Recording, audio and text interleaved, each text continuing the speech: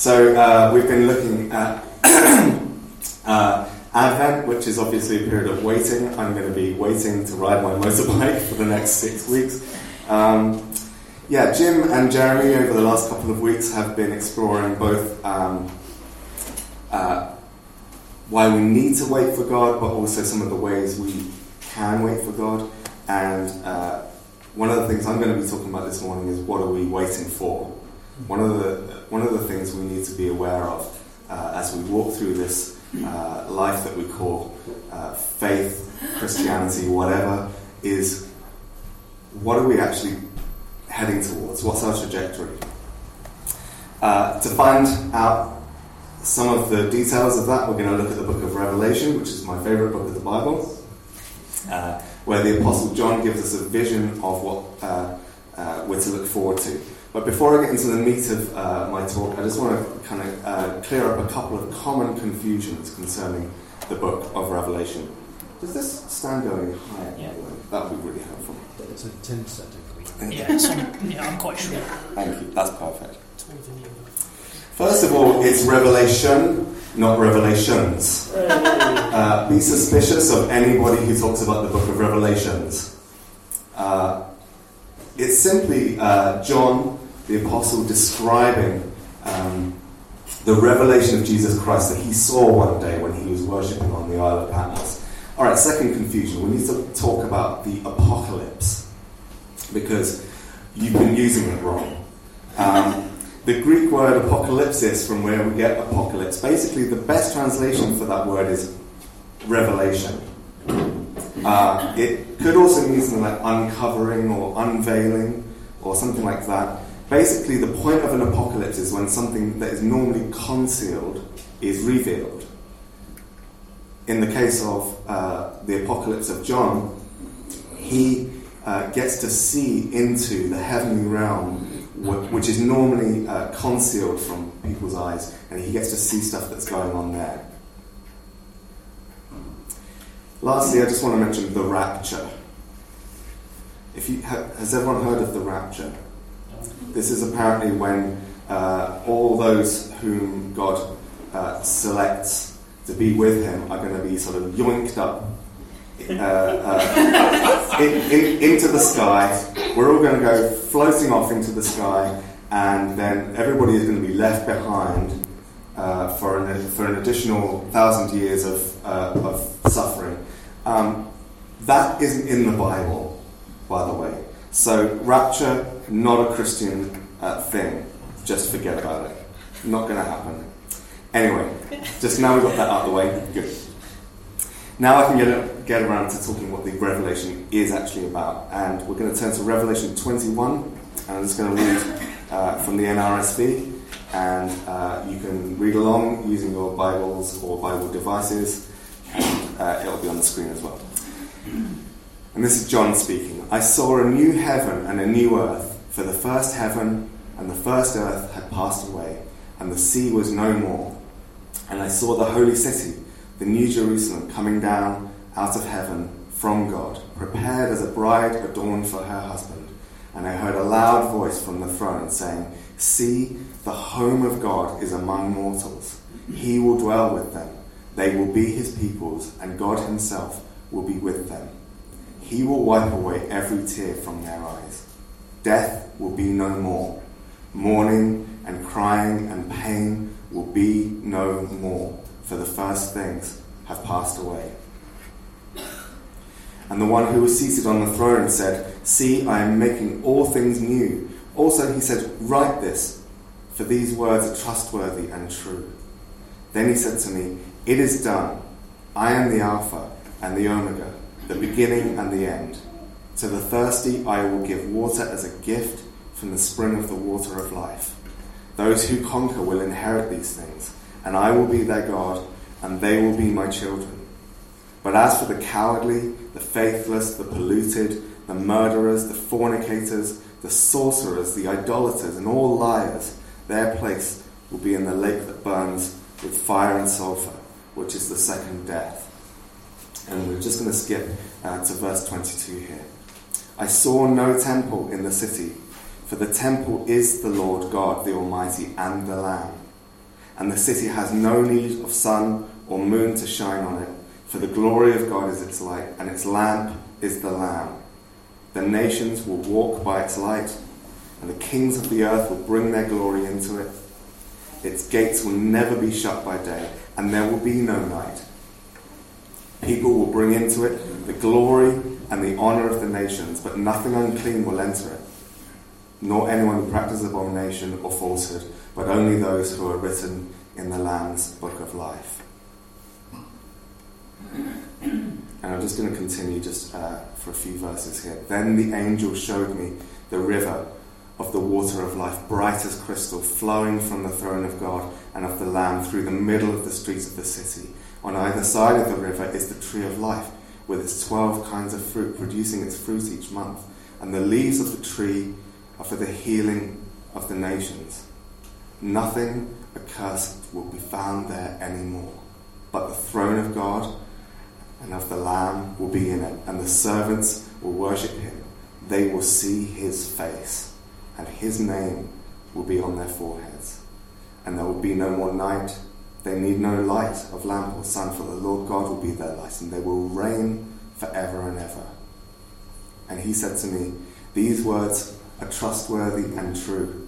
For the Lord, the God of the spirits of the prophets, has sent his angel to show his servants what must soon take place. See, I am coming soon. Blessed is the one who keeps the words of the prophecy of this book. Blessed is the one who keeps the words of the prophecy of this book.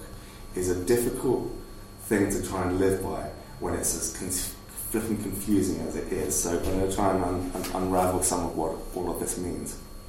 We skipped a few verses there, by the way, not because they're unimportant, but because they're so packed with detail, symbolic richness of jewels and gates and names and things like that, all that point to the way that God is building this city to incorporate the whole of all that is good and all that is holy about human culture ever since it was created. Now, at Christmas, it seems an odd time to be talking about this because we're celebrating that historical event that changed everything, the birth of Jesus, who was also called Emmanuel, God with us. But unlike those who were waiting for Jesus' birth, we're sort of on the other side of history. So we aren't waiting for his birth. He's been born, he's lived, he's died, he was raised to life again. He's ascended into heaven. So what now? In the last couple of months, we've been exploring the book of Acts, and we're going to continue doing that in the next year. That describes the coming of the Holy Spirit, bringing about the period of history which we still now find ourselves in, the age of the church, where we too have access to the same power of God that Jesus had access to. It's really difficult to just kind of say that and skip over that. But let me just say it again. We have the same access to God's power that Jesus had access to. He said we would be more than conquerors, that we would do more than he did. But is that it? Is that what we're left with for the rest of human existence? Is that the last episode? Well, no. But what is going to happen next? Well, you might call me crazy for suggesting that I do know what's going to happen next. But as we've already looked at in the Advent story, the birth of Jesus was foretold centuries before it happened. Because God revealed it to the prophets. And the same God has revealed what's going to happen next for us on the stage of human history. And part of that vision is this beautiful new creation that we've just heard about. I wanted to... It's so easy with Revelation to kind of go down rabbit holes and just explore the symbolism of this and that. And I've studied it in quite a lot of depth, and I could quite happily do that for hours. So buckle up. No, I'm not going to do that. Actually, when I was preparing this talk, the overriding feeling I had was not that I was to come with eloquent words about the construction of this beautiful piece of literature, but really just with the fact that I have this ache in my body that is nothing to do with my hand. Just a longing for this reality that John describes. I just want it so badly.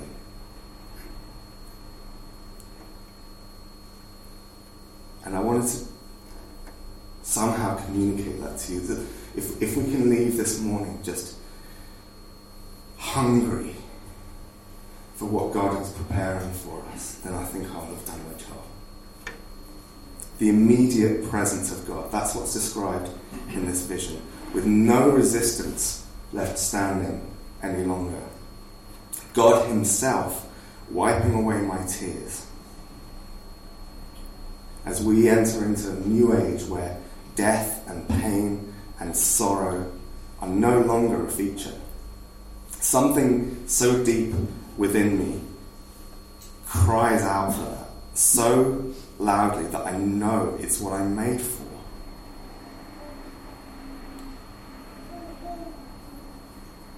What we know and what we experience now, it surely cannot be it. I know that's not a really eloquent, persuasive argument, but this can't be it. There has to be more. We know it. My mind knows it, my body knows it, and God has promised it. So call me crazy, I don't care. Those are 2 bits of evidence right there. God has said it, and I know it.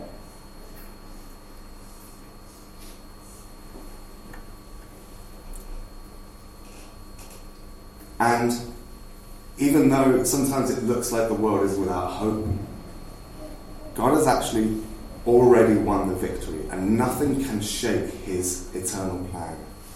His victory is already won. So that basically means that I need not fear Brexit, nor Trump, nor anything on earth that presents itself as either the solution or the problem to end all solutions or problems. Our hope and our fear must not be placed in anything of this world.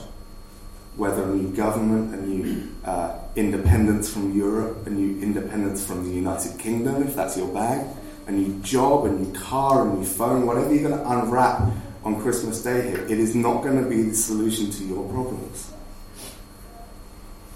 These are simply landmarks on the journey, parts of the scenery.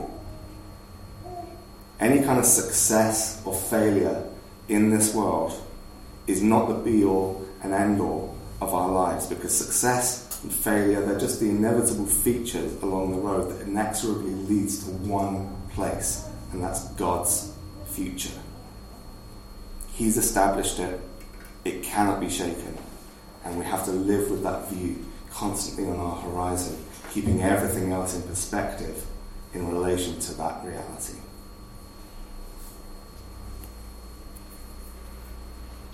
This reality is one where we are completely immersed in God's presence, where we see him face to face. Nothing can separate us from him. Nothing can harm us. God's presence means life in the sense that we've never known it before. Life because it's completely free from anything that threatens it, and because it's completely connected to the ultimate source of life, God himself. It's just impossible to imagine, but at the same time, we know that we're made for that reality. This is why books like Revelation are so hard to understand, because they're like, first of all, John is seeing something, and then he's trying to describe it in words. Now, the thing that he sees is so unlike anything that he knows in the real world that is so impossible to describe. So he's trying to put into word form a picture that he couldn't, that people have attempted to create. Some of the most magnificent works of art are depictions of this book. But they're awkward, they're a little clumsy, you can't quite capture the reality because it's just so not of this world. But if you ever spend any time just meditating on these words, you get a sense not only of their rightness, but also of their possibility. That God will bring it about. And actually there's nothing about this reality that we could create. There's nothing about this reality that could come about by merely human effort. It has to be God. And God has shown himself, like these words say, to be trustworthy and true. He's competent to do this.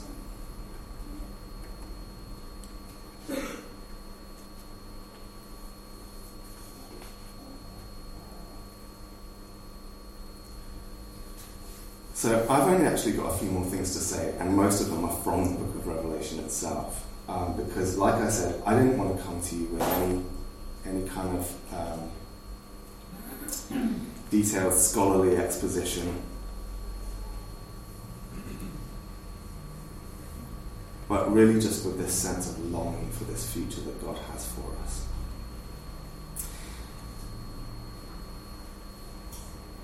John's purpose in narrating this vision and writing it down is not just to give a sense of what the future holds, but also to have some understanding of how that future should affect the way that we live now.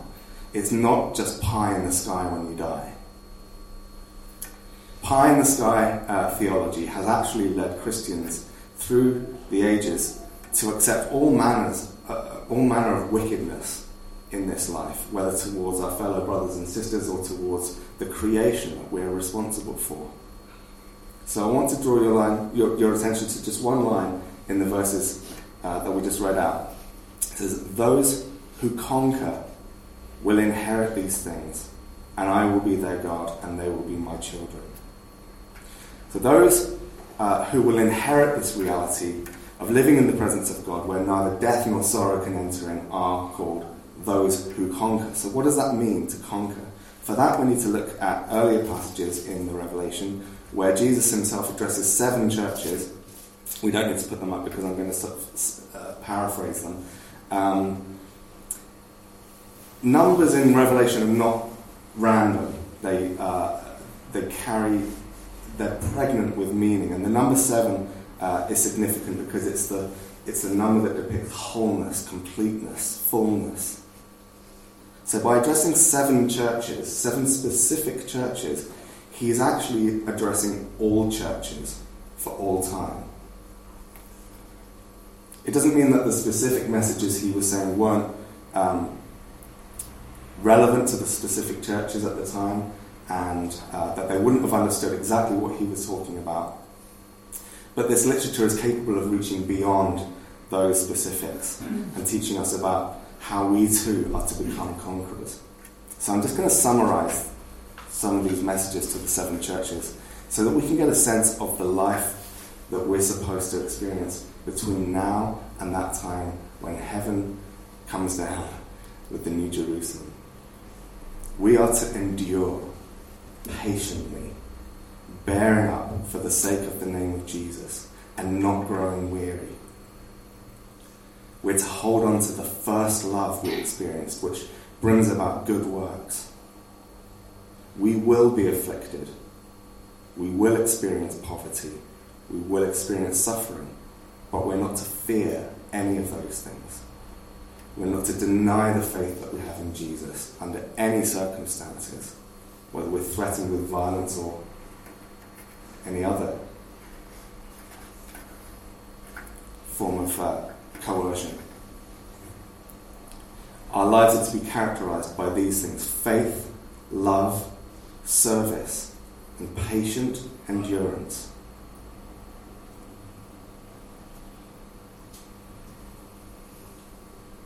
We're not to become idle, falling asleep, but we're to wake up, take strength, remember what we've heard and received, obey it, and repent. We're to keep the word of Jesus and not deny his name. We're to lay aside our love of riches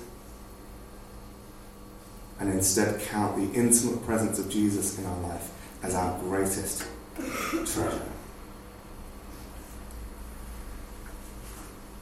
If we do these things, we're told that we will conquer.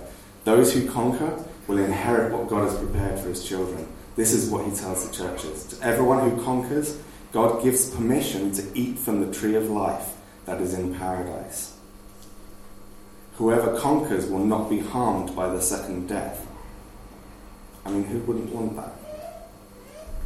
To everyone who conquers, Jesus says he will give some of the hidden manna. He'll also give us a white stone on which is written a new name. No one knows this name except the one who receives it. Curious. So the one who conquers, Jesus will give us the morning star. Whatever that means. Speak to me later if you're really interested in what that means. If you conquer, you'll be clothed in white like those whose names are in the book of life. Jesus himself will confess your name before the Father and before angels. Can you imagine? Just standing there as Jesus says, this guy, this girl, they're with me.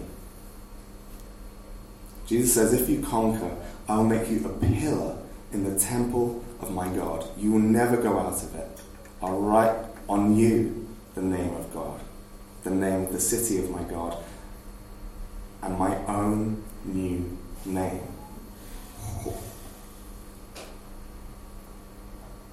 I know I'm a little high at the moment. But we're talking burning bush moment for us here right now. We're talking like God actually saying, I have a new name, and this is what it is. Here's the biggie. To the one who conquers, I will give a place with me on my throne, just as I myself conquered and sat down with my Father on his throne. That song we sang, King of Kings' Majesty, that God himself puts around us a royal robe that we don't deserve. We don't enter heaven as mere subjects of the King. We enter into heaven as those who reign with him. This is how kind, how generous, how loving, how open our God is, that he would call us into kingship with himself. He would put upon us the authority that he himself has.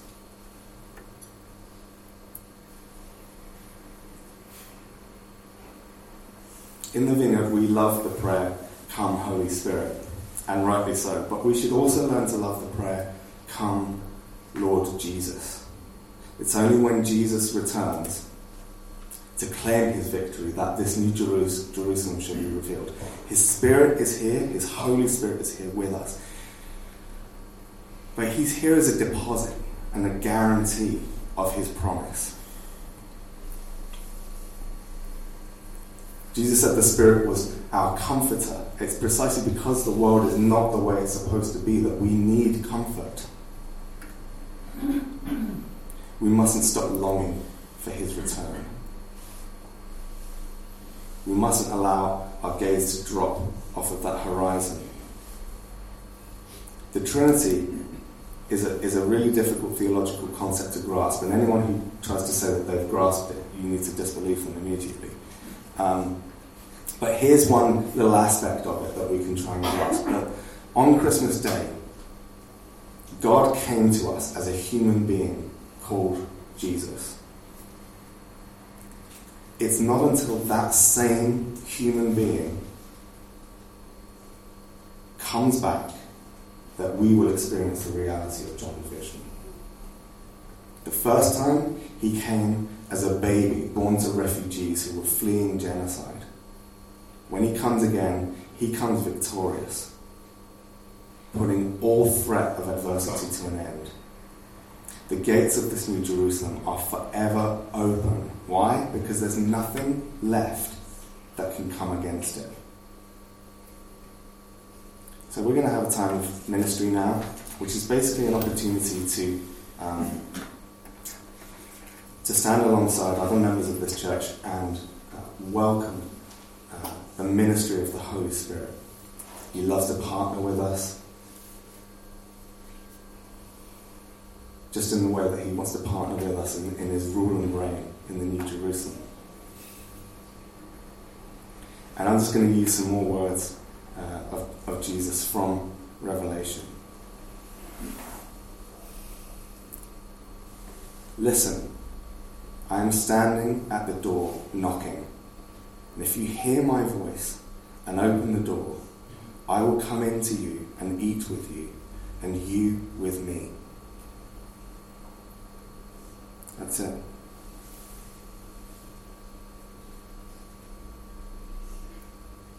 We're given this promise that one day we might enter in to this city that God has prepared for us. But first, we need to actually invite Jesus to enter in to our hearts, to our lives.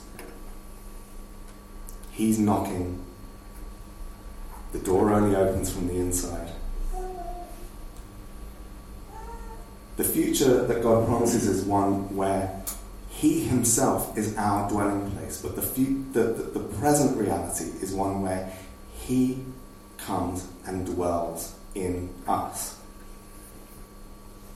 If we want to experience a taste of that future in our present, we need to respond now to His voice and welcome Him in.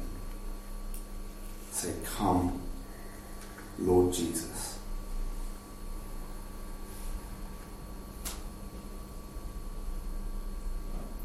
When we stand, and I'll pray.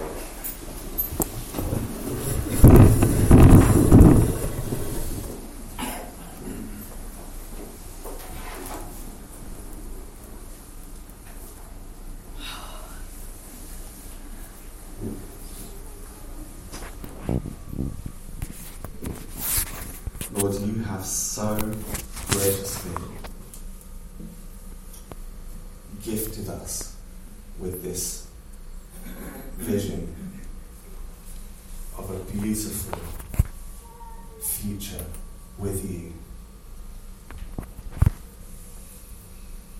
Would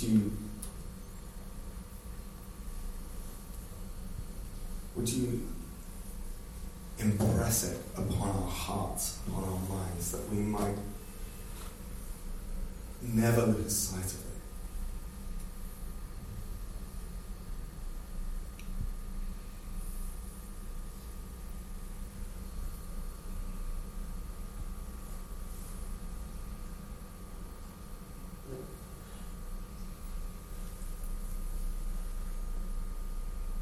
God, the cry of our hearts is that you would come, that you would bring it about.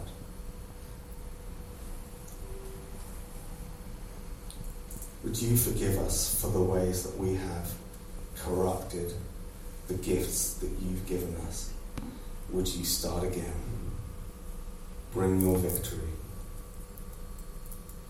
This Christmas,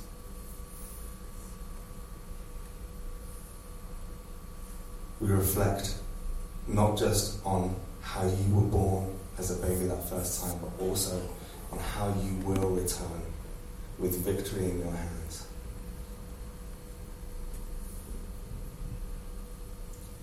To bring us into your presence, to wipe away our tears.